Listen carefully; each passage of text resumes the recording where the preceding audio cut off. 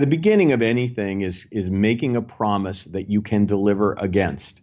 Business requires you to create value, right? And to be able to market that value to people who will find that value meaningful to them.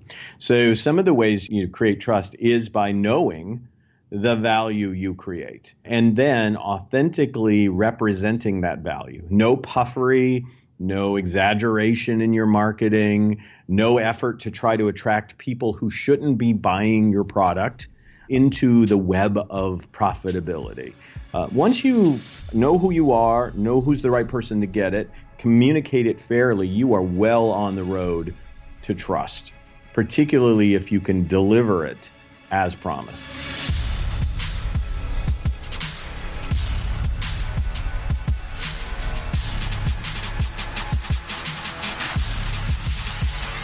Hello everyone, my name is Julie Masters and welcome to another episode of Inside Influence, in which I delve into the minds of some of the world's most fascinating influencers or experts in influence to get to the bottom of what it really takes to own your voice and then amplify it to drive an industry, a conversation, a movement, or a nation. Now, in a business landscape that's changing rapidly, it's no secret that the companies staying ahead of the curve are those that are getting better and faster at reinventing themselves, spotting opportunities, responding to competition, or more frequently, and as I'm hearing on this podcast, more and more frequently, even becoming their own competition. But what, and this is a question I'm asking a lot at the moment, what really sits in the DNA of a company that can reinvent an entire category? Or a business that completely reinvents itself, or an individual that sparks the momentum that reinvents an entire conversation? Is it the same thing, just in different formats? Or when you decode it, is it something completely different? Now, some might say it's being really clear about who your target audience is and what they want. And others, including the prime example that we're going to be looking at today, would probably just agree with the immortal words of Henry Ford when he said, "If I had asked them what they wanted, they would have said faster horses." My guest today is Joseph Michelli. He is a psychologist turned best-selling author who has dedicated his career to decoding how category reinventors such as Starbucks, Zappos, and now AirBnB have changed the game. In his latest book, The AirBnB Way, Michelli and his team took an unprecedented inside look at the influence of one of the largest disruption stories of our time, and certainly probably one of the most profitable disruption stories of our time when we think about the amount of companies out there that are disrupting at the moment whose bottom line is less than healthy. Now, to give you some perspective on that, Airbnb has over 4 million listings in 220 countries, which is higher than the top 5 major hotel brands combined. In 2016, 4 years ago, in New York City alone, the estimated hotel revenue lost to Airbnb was totaled at $365 million. Now, 4 years later, there is only one direction that number would have gone in. The research of Joseph and his team involved interviewing hundreds of Airbnb hosts and guests over 11 countries. Not a bad job if you can get it. And what they found was that the same 5 words just kept playing on repeat in various formats. And they were these: the power of belonging, trust, hospitality, empowerment, and community. So in today's podcast, we are going to take a deep dive into those 5 words and quite a few more. The ground we covered, including what it takes to truly reinvent an industry or product. And is it what we think it might be, or is it something completely different? Designing for trust. Now, there is no business model more dependent on trust than staying in a total stranger's house, sometimes when they're actually there with you, just in a different room. How do you do that? How do you get the general population's mind around that so that they would pay for an experience like that? I mean, if you really sit and think about it, it's a crazy idea. So how do you design for trust? The power and influence of designing and telling your story, taking ownership of your story, actually designing it and telling it consciously.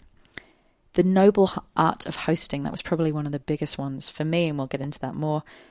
The line between giving people options and giving them too much choice, which is what I know a lot of CEOs are looking at quite hard right now. Now, if you're working hard to create something that cuts through business as usual, then I'm telling you, this conversation is the one for you. So, if you're anything like me, and this year is kicked off with a commitment to kick the caffeine, I give myself 2 weeks and 1 day, pour yourself a herbal tea, get out your notepad and pen, and enjoy this incredible conversation with Joseph Michelli.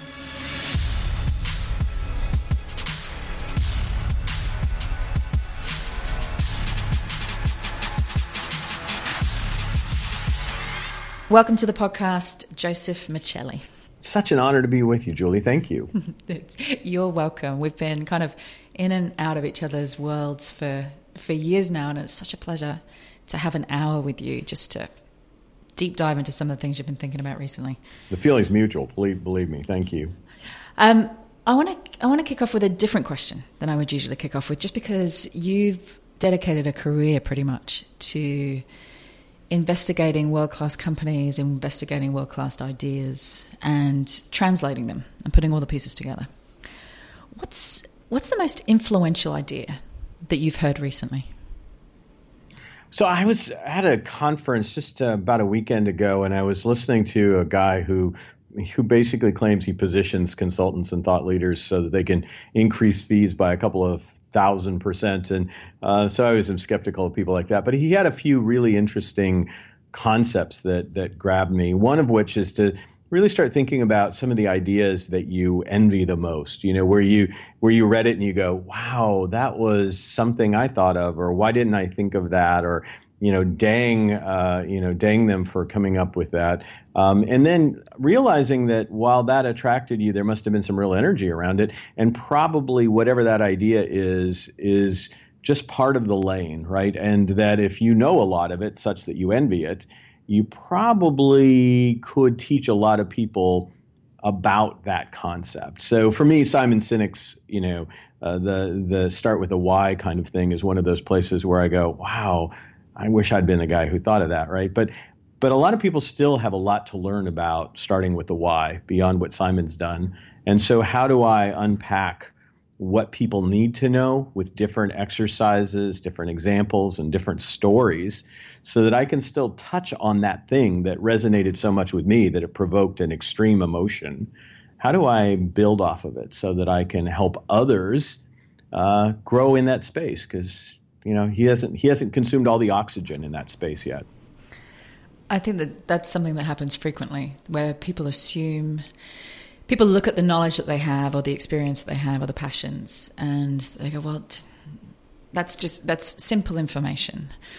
And the reason it's simple is because you've been doing it for years and years and years and distilled it down into this beautiful framework in your head. But for the majority of people, that's not a simple concept. That's not a simple conclusion.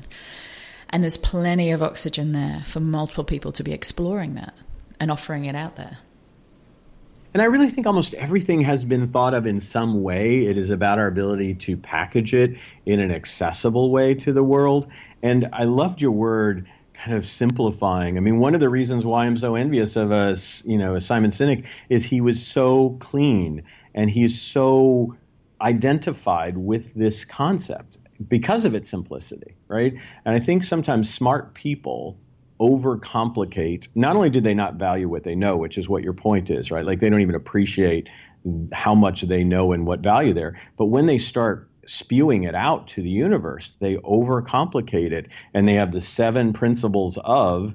And even, if you take someone like, the 7 habits of highly effective people, there's really only 2 habits that most people remember. It's, sharpen the saw and start with the end in mind. So I think sometimes we overcomplicate things, and or we assume it's already been done and there's no there. And we also associate simplicity with easy. That's it's simple, therefore it's the easy path, therefore it has no value. And, one of the things that I found myself over the past 10 to 20 years saying to a lot of people is, simplicity is the end goal. You have to wade through complexity for years to get to simplicity. Like, simplicity is the gold. It's not easy, nor does it have no value. Simplicity, to make something simple, is what consultants and companies get paid millions of dollars for. Yeah, I think it's, I think it was Pascal who once was, quoted as saying, if I'd had more time, I'd have written a shorter letter. And I think that's Exactly. truly the world we live in. Like, if I really had the time to make it accessible to you, I would simplify it. But unfortunately, I just spew out complications. And I don't think that's true of everyone, but I think there's great value in taking another cut at it for accessibility. Well, I'm going to use that as a segue into, the crux of what we're here to talk about today, which is the Airbnb way. And, part of what you do, which is why I so value what you do, is you translate.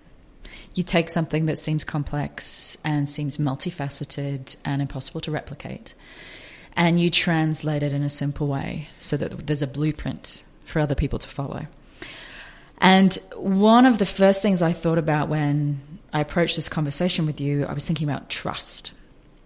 Because I had this brilliant story. It was an interview with Brian Chesky, one of the founders of Airbnb. And he was talking about how one of the very first venture capital firms they went to see, and they explained the concept of Airbnb.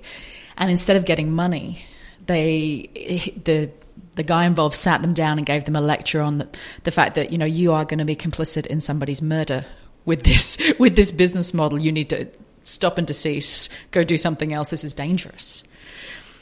And so they've gone from there, and they've created this high trust model out of almost nothing, it seems like. We trust Airbnb when really, technically, we shouldn't. You're talking about a stranger's home here.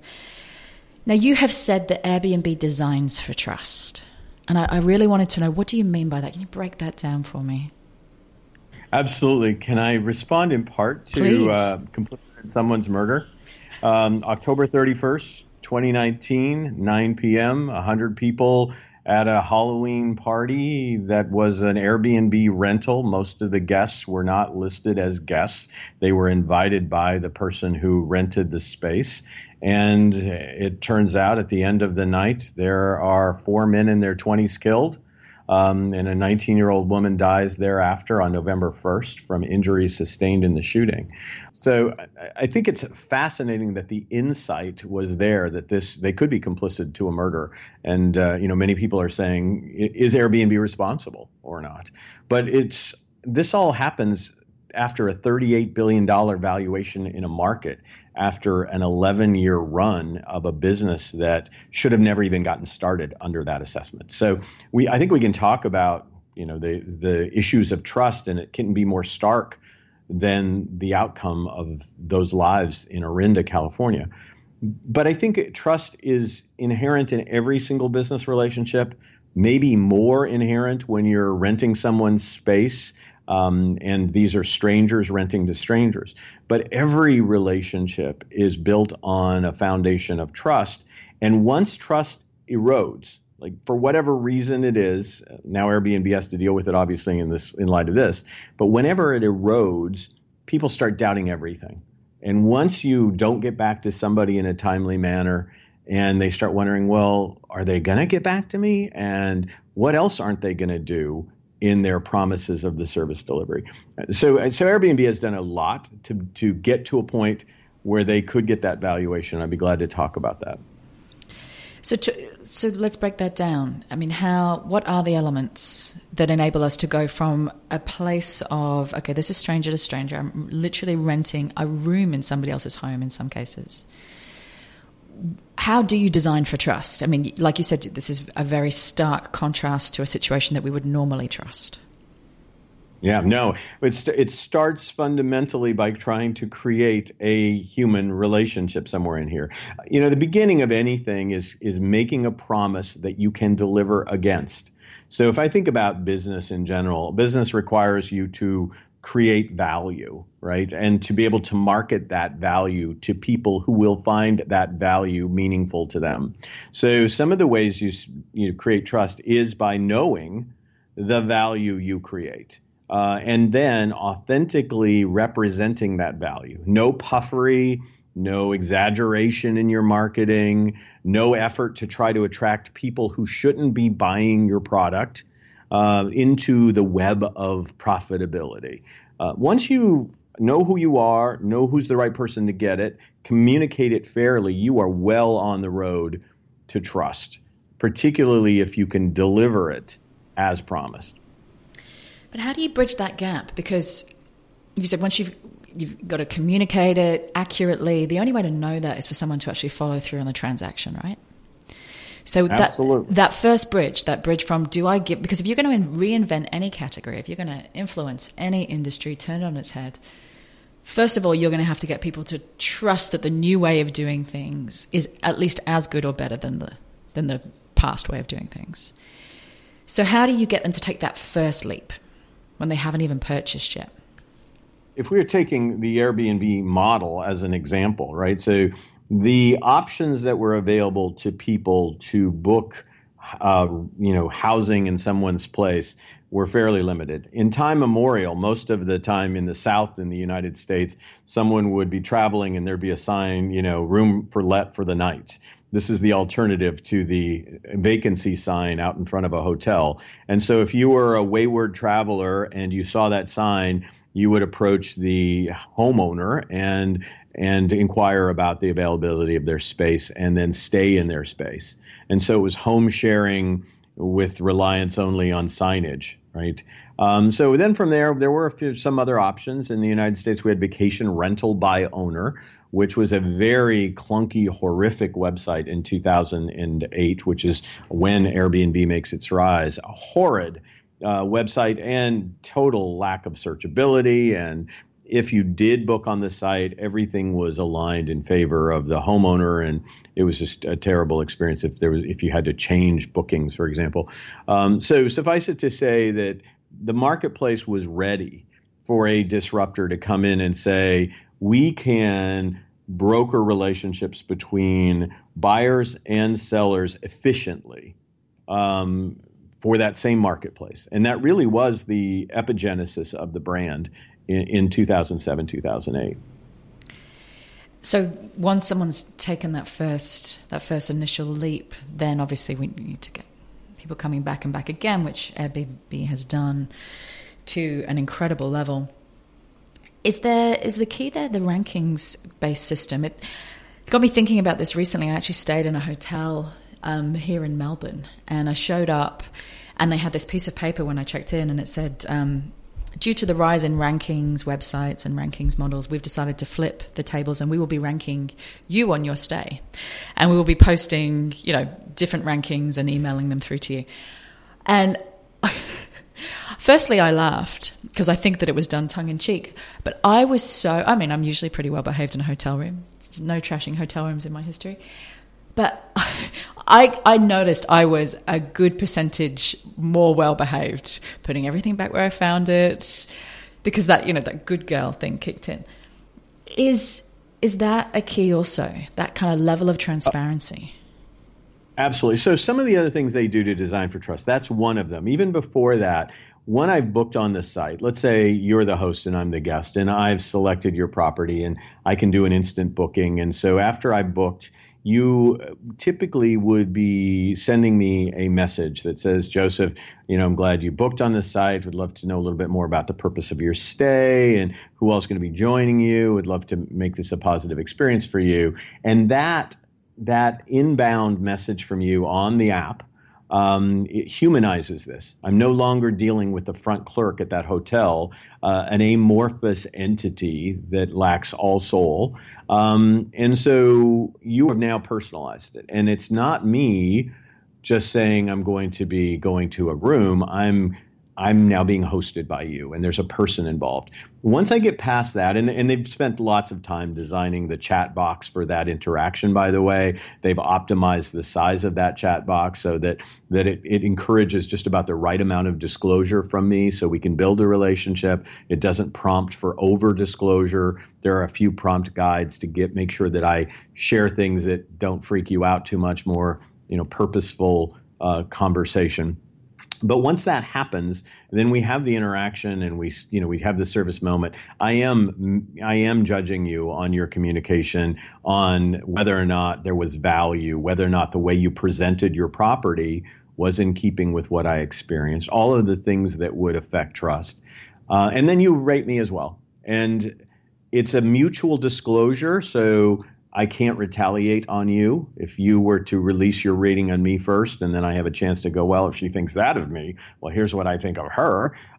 We both reveal at the same time, and the universe now is considering your property, and future hosts are considering whether or not they want to honor the booking that I make with them.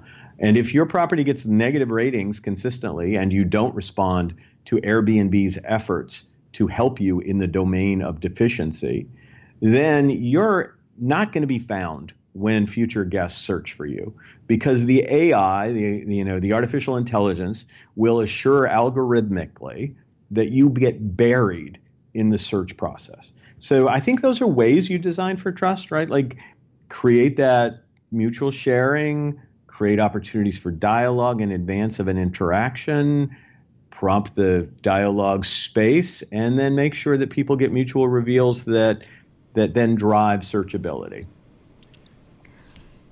You've also said that belonging is at the center of Airbnb, which I just think is such a beautiful word. I think that doesn't get used often enough.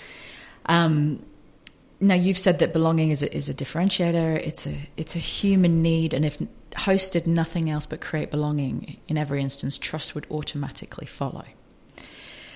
But when you're talking about a sense of belonging, that's a huge key to influence at every level, at a company level, and in membership models, political parties. I just think that is a pillar of influence that is worthy of a lot more discussion. Firstly, what do you mean by belonging? Let's start there. Well, first, Julie, I invented the word and I get a quarter every time someone uses it. Yeah. So all right. I'm glad. I'm keeping a tally right now. My kids will go to college.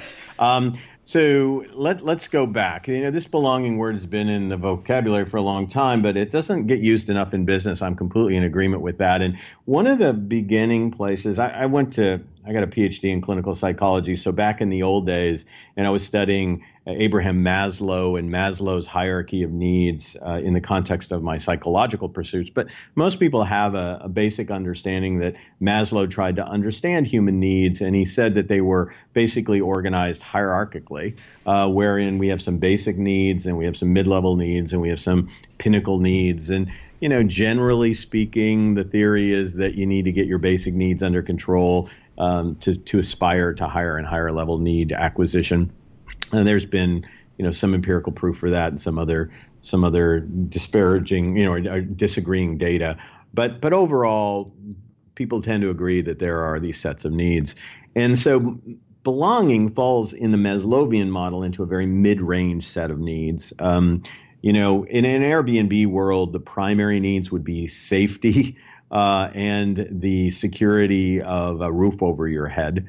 The mid-level opportunity is to have people, when they interact with the business, not only feel like I got what I needed at a basic level, but I also got the opportunity to feel connected to other human beings, to not be alone in the universe, to be respected, to be welcomed, to feel as though this is a place where I am accepted and I belong, right? So if I am LGBTQ in the deep south of the United States, if I am in a third world country where I don't speak the language, in any case, as a vulnerable traveler, I would want to feel that I can belong in this home that I am coming to. And so Airbnb really sold this messaging and has sold it at the core of their brand messaging.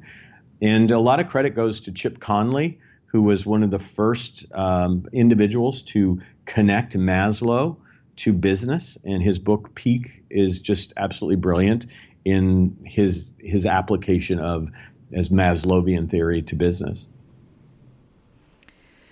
And so let's translate that word belonging. There you go. There should be a little buzzer every time I say the word. Let's just translate that into, as you said, you're a clinical psychologist. If tomorrow you decided, right, I'm going to start, let's just say, a professional services firm, a financial advice firm, how would you start? Like, what are the core things that, if I'm going to create a sense of belonging in this space, how would you go about doing it? Or is that too much of a complex question? No. I think fundamentally the question is, let's look at every single interaction point we envision having as a result of this relationship. So first and foremost, how are people going to arrive and come to know us and find us out? And when they do, how can we assure that their arrival's experience on their website lets them know that they belong on this site, that this site is perfect for someone like them, that their arrival at this site is something that we welcome and embrace. And in every other touch point, no matter what channel they come to us on, we want to make sure that above all else, that this human emotional need to be accepted as a member of a group is embraced and celebrated as a client. And I would want that for friends and coworkers and family. I would want them all to feel that in different settings. But for the new customer, the new client, I guess, as they would say in that space, I would want to make sure that we are driving a sense of you belong as an accepted member of this community of customers or clients. What's the best? I mean, you interviewed hundreds of hosts, hundreds of guests in order to write this book. What's the best story or experience you heard, or maybe you experienced yourself? There's so many. I mean, this is like, which is your favorite child of all the children you have? Just pick. We all have one. You know that we do. Yeah, no. I think, a classic example is somebody who stays up to make sure their guests show up and make it, because oftentimes this particular guest accommodates lots of international travelers, and so they stay up until that guest arrives. And it's more of the notion that I wanted to personally welcome you to this place, no matter what the hour was. Someone actually gave a damn that you made it. And so, and then there are all kinds of ways to celebrate your arrival, from welcome note, signs welcoming you, to people who have maps on their walls that say, put a pin from where you come, but the maps have no boundaries. So essentially you can see the physical geography of the map, but there are no nation boundaries or nation demarcations. So then the concept here is that no matter from whence you came, we want to know. You put that pin on it, but we're part of a universal traveling world, and so we're boundaryless in the way we look at you. You had also said, you just reminded me something that I read, that at a macro level, I think hosting may be one of the most noble things that we can do. And you just reminded me of that. The notion that wherever you come from, we're glad that you came.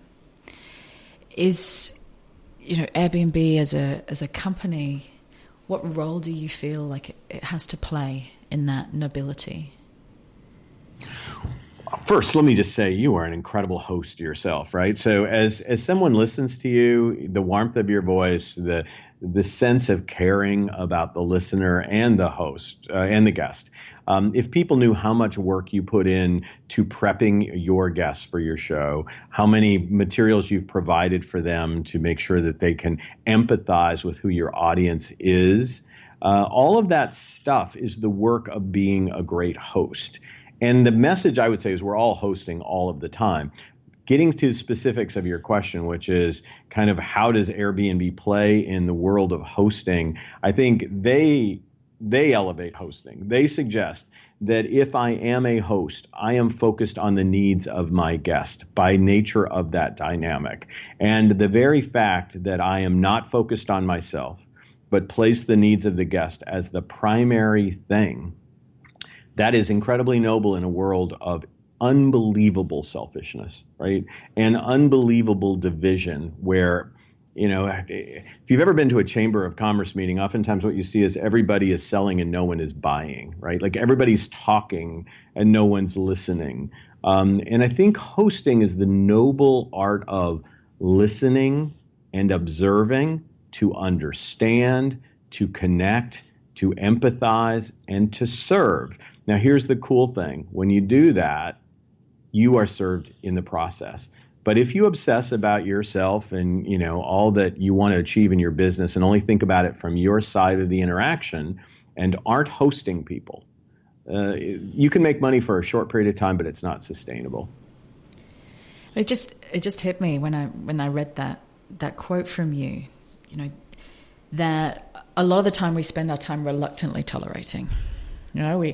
We reluctantly tolerate our customers sometimes. We reluctantly tolerate our coworkers. We reluctantly tolerate, if you go macro, the people that come and live in our nation from other nations or from other communities. And that mindset shift into hosting. Actually, my husband and I, we traveled India for a while before we had kids. And I wanted to stay in a family home in India. This is way before Airbnb. And I did some research and I found this family who agreed to have us come and stay with them.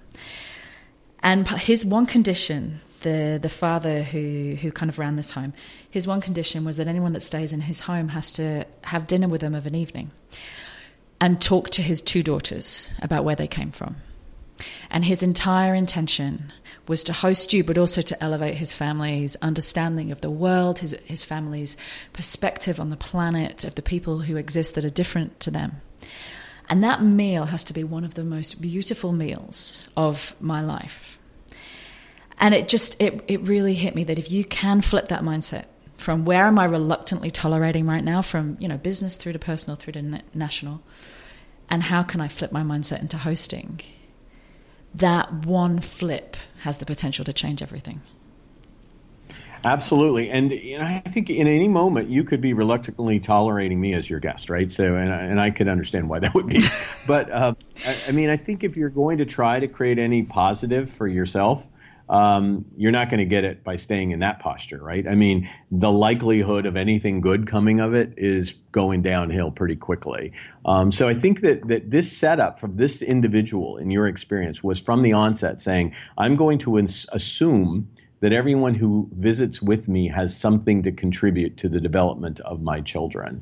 And I find that to be such a lovely assumption, right? Like I assume every customer that I am given the opportunity to serve has a potential benefit to me, not just at a financial level, but for my learning about how to make my business better.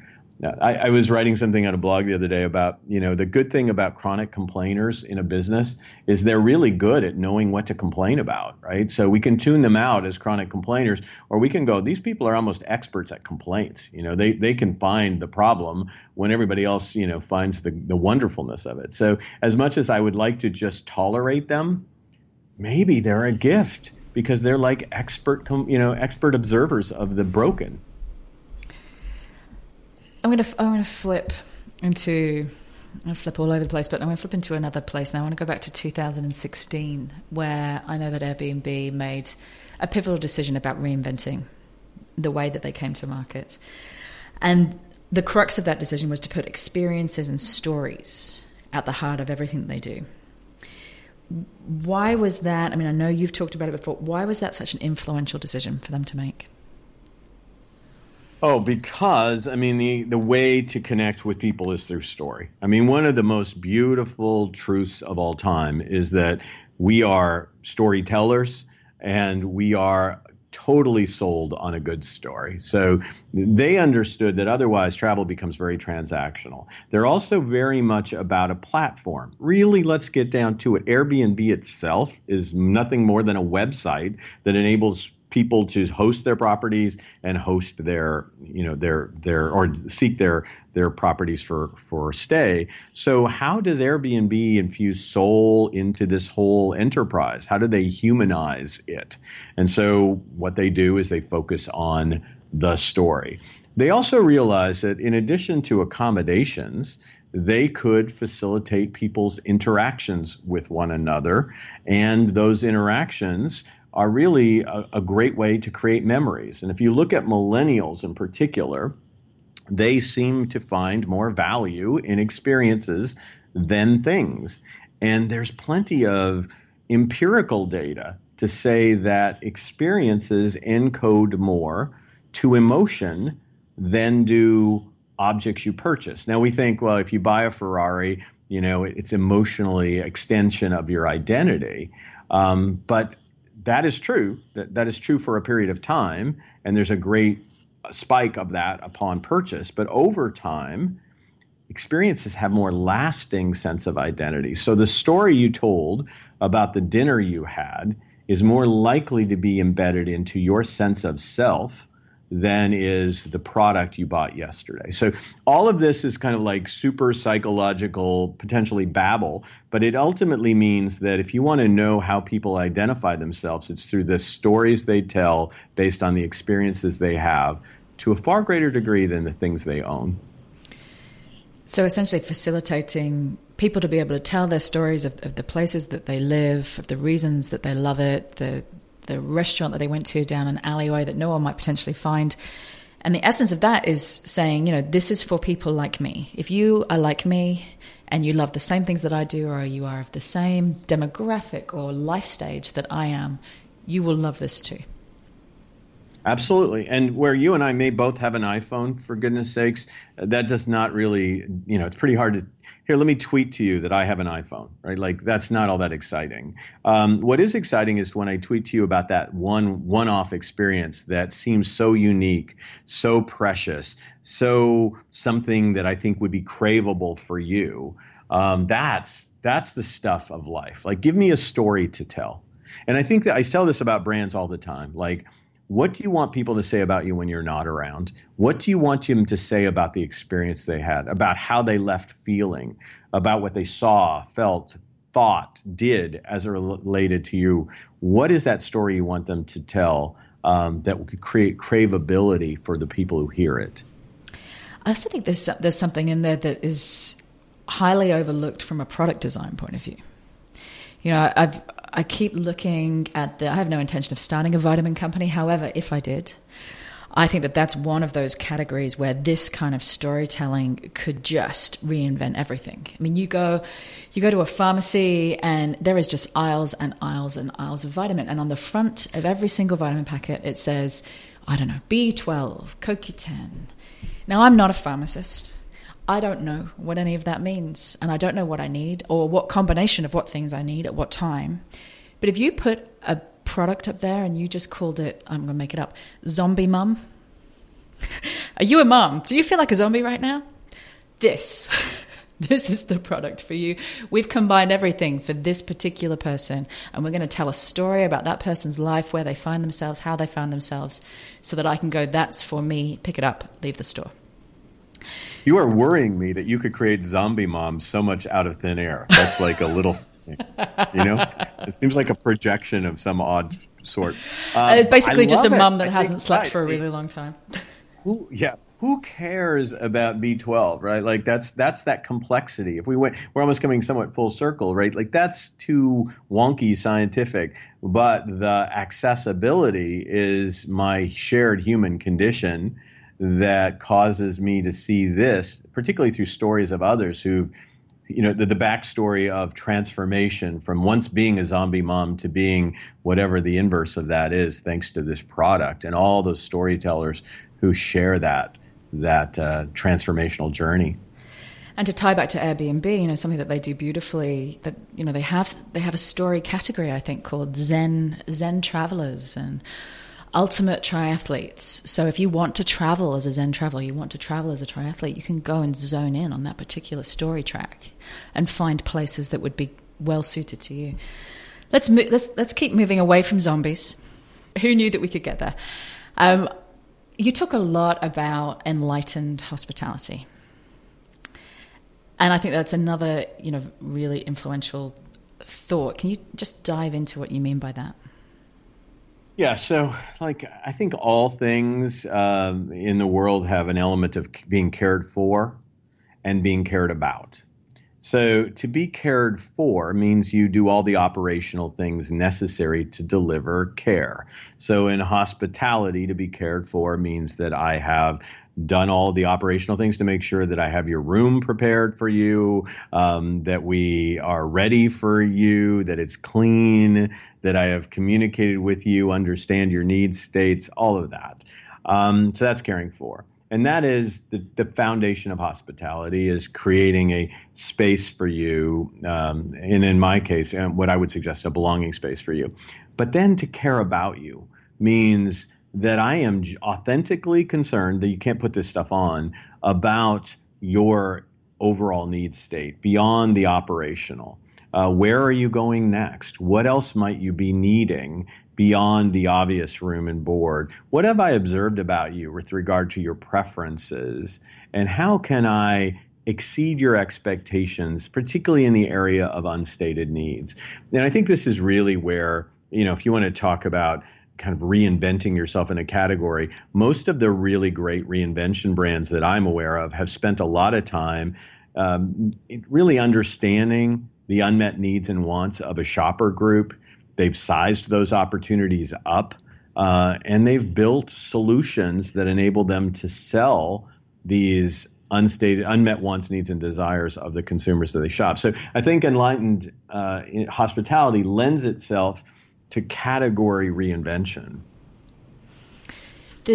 When you say unmet or unstated needs, as a CEO, I think it's very easy, or anyone who runs a business, it's very easy to sit there and go, if they're unstated, how do I find them? If nobody can explain to me what they are and nobody can articulate them, how do I find them? Is it as simple as asking, taking the 20% of customers that are responsible for 80% of your revenue, sitting them down and asking, is that the way forward? That's a very good way. And it's also observing their behavior in addition. So there's lots of ways to get input about what are the needs of people. And some of them are to ask them. And if sometimes you have to ask 3 questions, because they'll tell you the first answer and then you go, well, tell me more about that. And why do you that? Tell me. And why again, that 3 why sort of cadence where you kind of peeling deeper and deeper to see if you can't find some more source material. So I do think listening is important. I think observing, though, behaviors. Let me really, quite simply, I was working for the Ritz-Carlton Hotel Company in 2008.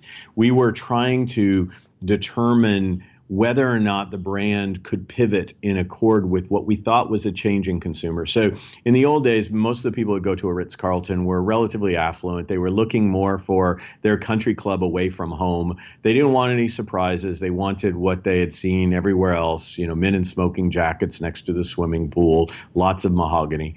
And so we were contemplating, could we possibly, this is how insane it is, could we possibly serve beer in a bottle at a Ritz-Carlton? That's 2008, because the refined, elevated experience is one where we serve people beer in glasses. We would never leave a bottle about. And so that was the contemplation. Now, at the same time, in 2008, Brian Chesky and Joe Gebbia were trying to make rent on their apartment in San Francisco, and they're thinking about blowing up 3 air mattresses at $80 US a night and giving people uncooked Pop-Tarts in the morning as the breakfast offering of the air, bed, and breakfast journey.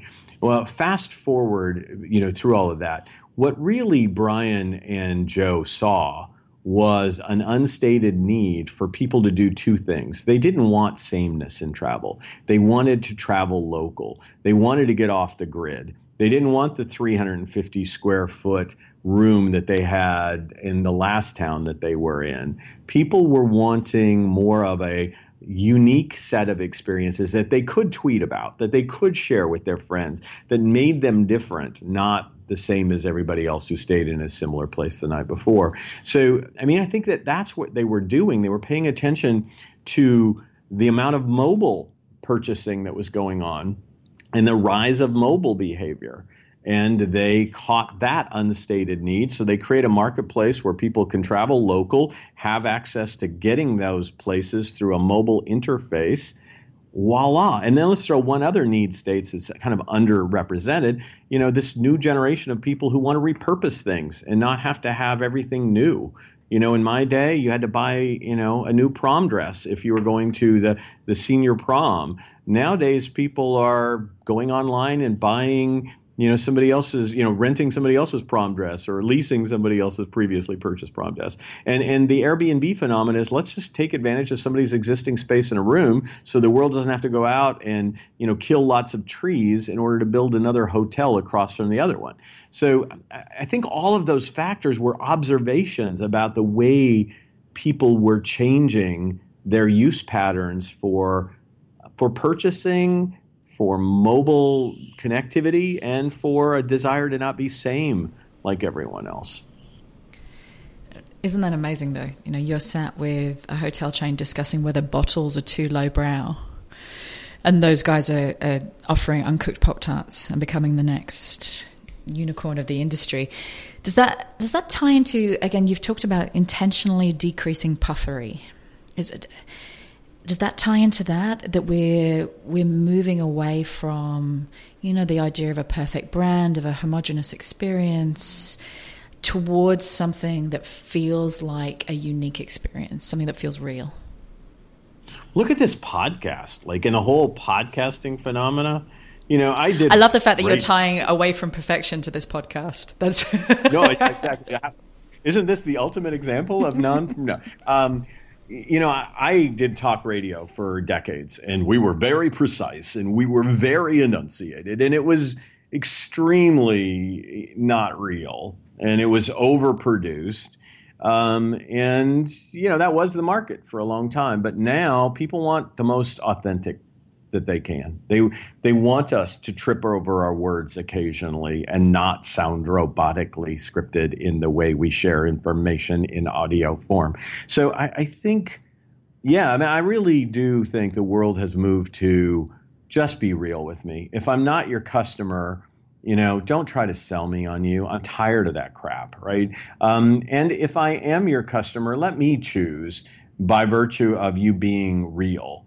And let me figure out if there's a connection or not. So that's definitely tied in. And one of the things that Airbnb encourages hosts to do is to actually, in their house rules and in the interaction style of the host, which is part of the listing, to actually tell people things that might make this not the right place for them. So I talked to a host, for example, who doesn't let anyone cook meat in her kitchen. So if you want to stay in her place, it's very clear you will never be allowed to cook meat in her kitchen. It's not acceptable in her home to have anyone ever do that. So for me, that would probably not be the place I'd want to stay. We cite in the book all kinds of listings like, the natives in the deep bush where you're going to be going sometimes have rituals later. Okay, if you're into that, book it, right? The road is not passable 9 months of the year. Okay. I don't mind using snowshoes, right? So that's critical, I think, today to the market. It's funny, you've just talking about podcasting. You've just hit upon, there's a couple of podcasts that I love, and they give you the option, just to tie back into that perfection question, they give you the option of listening to the full unedited version or the edited version.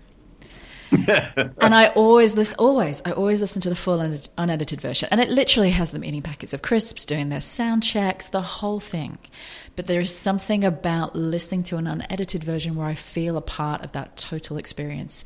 And yet, and this is the important point, and yet when it comes to producing this podcast, and I think that every CEO and anyone that's ever run a project would relate to this, when it comes to my own creation, I want it to be perfect. I prefer imperfection. But for some reason, when it applies to me, I will not, no, we need to edit that out. If he sneezes, edit it out.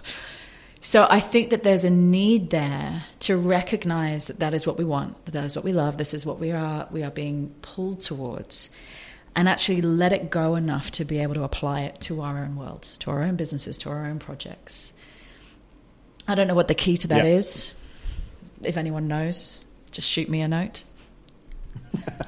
Yeah, and it is a balance, right? You don't want to do something that embarrasses your family or something. I think there is that kind of balance, but I think we overproduce we over erase our imperfections at a cost of not being accessible.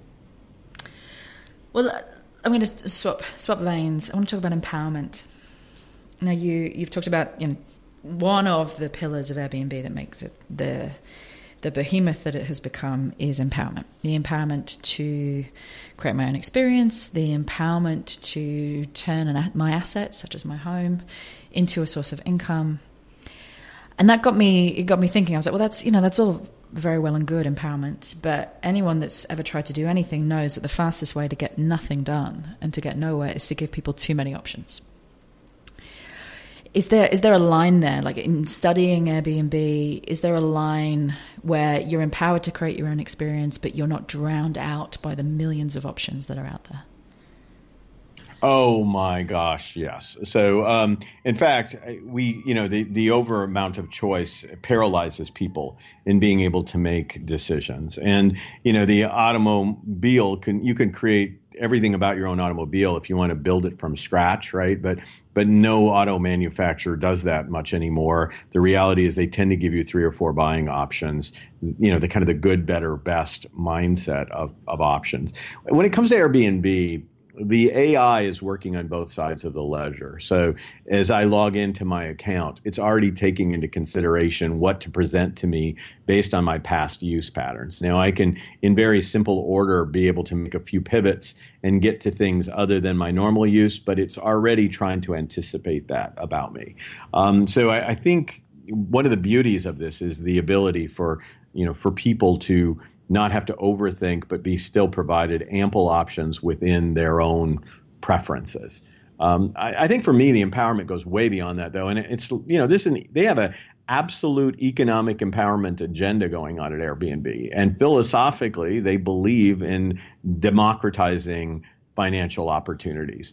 So the goal would be to assure that in the United States, in markets which are minority dominant, that those markets have an opportunity to leverage the one asset that might create some revenue for them, which is their home. And they are hell-bent on growing in those areas. Have you heard of, and this is just more out of curiosity, have you heard of Nido? No, I've not. Nido. I came across it recently. It's basically, it seems to be another revenue stream for Airbnb. It's a development company. They build... I do. Yes. In fact, I do. Yes. Go ahead.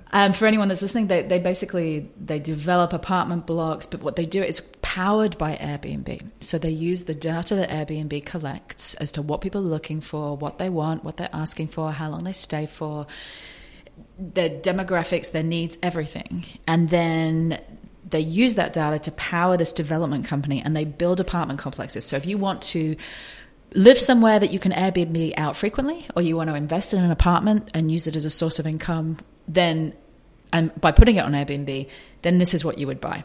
The crux of it being that Airbnb have found a way to monetize what they do best, which is understand consumer needs. And I just thought that was a fascinating segue for them, a fascinating new source of income. Do you see that happening more and more, where companies are using the data that they have and actually taking that cross-purpose? Yes. I think that, there are lots of ways to create value, and one is to understand people and then sell that understanding to others. It's like, track people to this podcast, create an audience, and sell advertising to people for the large audience that you create. I mean, there are many revenue streams here, and I think there's so many cottage industries that have grown up around Airbnb. There are companies that are creating access to Airbnb. There are people who are monitoring sound in these spaces and alerting the property manager when guests become unduly loud. There's all of these turnkey operations where you don't have to manage any of the readying your property for the next guest. So tons of cottage industries get developed from either the access to these spaces or the understanding of the traveler. Do you have any thoughts on how that then pivots into that first question that we started with, which is trust?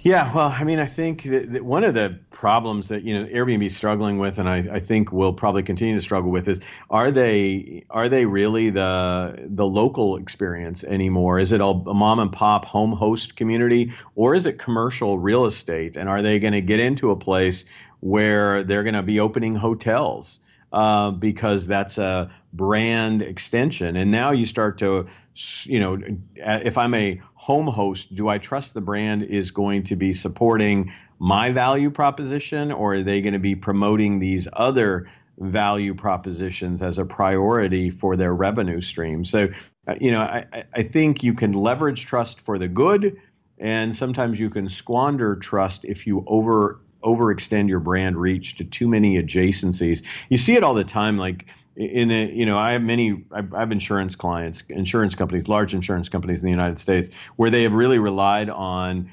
distributing their products through these local agents.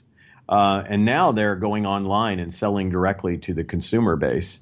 And so all these agents that said, wait, you used to love me so much, and I was your distribution arm, and I serviced your clients, and now you're undercutting me with competitive pricing on the web. And so I think trust is such an interesting issue, right? From a consumer perspective, maybe I want the ability to have a company that has created all these agents over time and the relationships they foster serve me in a direct channel where I can get a better pricing structure. And I trust them because they've had those agents all those years. But the agents don't necessarily feel they can trust the brand when there's a grab for market share in that repositioning. I can think of 2 or 3 industries right now that are going through exactly that, where trust belonged on a human-human relationship. Now there's a direct-to-market route via digital channels. And how do we as a brand do that? Do we take that market share, which is just there and available, which a disruptor is going to take any time now, which is the direct-to-consumer online? But then I cut out this entire half of my workforce that I've had for years, either in agents, franchisees, whatever it looks like. What's their role now, and am I undercutting them, and how do we do it? And I don't necessarily, can you think of any examples of those that are doing it well at the moment? I struggle to find them. I think, the best of them probably figure out ways to somehow revert business back. A lot of it in the U.S. is like, how do we get somebody to buy directly from us online, but then leverage our network out there for service contracts or something like that? I don't really see anybody doing it particularly well right now, but it's the challenge, because what are you going to do? Let the market be cannibalized by online, competitors, or are you trying to find a position that protects it for everyone? Yeah, I think the brand or the entity that figures that out first is probably going to be leading the next charge. Okay, well, final question for you, because I know you've had a massive day, and I'm sure you're eager to get home and see your family. If I was a CEO right now, or an entrepreneur, or anyone looking to run an organization, and I know that I have to reinvent, I know that the next Airbnb of my industry is coming. It's probably lapping at my feet right now. What should I focus on first? Because it's kind of overwhelming, right? Like, I have this blank piece of paper. I don't know which piece of efficiency or belonging or experience I should focus on. Where would you start? Well, I would hire you. Seriously, I'm not being, I'm only open to vitamin companies at the moment. Expertise for you. Zombie mom is my only passion. No. Please do not hire you to create the zombie mom solution. That would not be good. But I think, if you look at who you are and what you do, you're helping brands identify that space, right? That space that they own.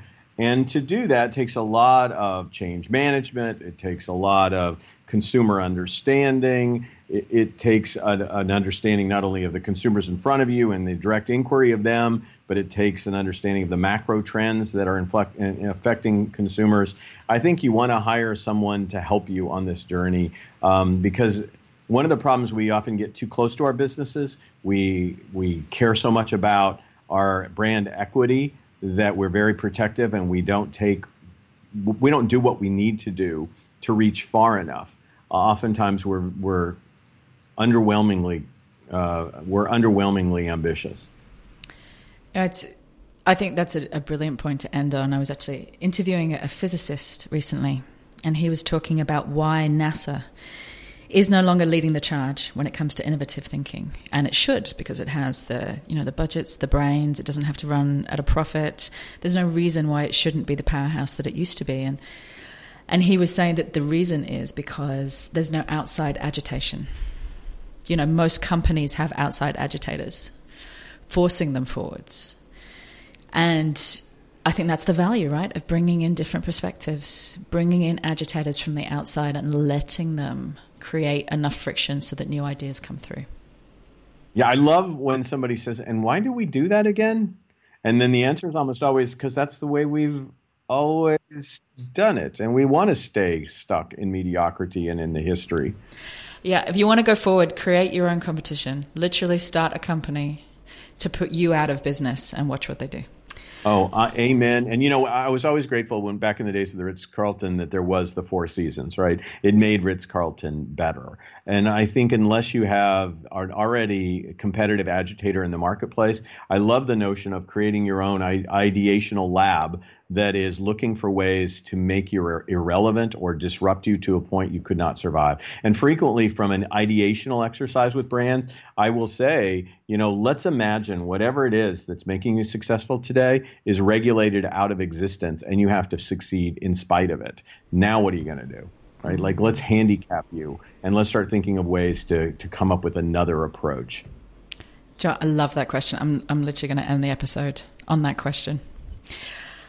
Thank you so much. Thank you for your time. Thank you for this book. I mean, this is one book that has come after many books of insights of you basically studying what works. So I appreciate your time and your ideas, and hopefully we'll get to catch up again soon.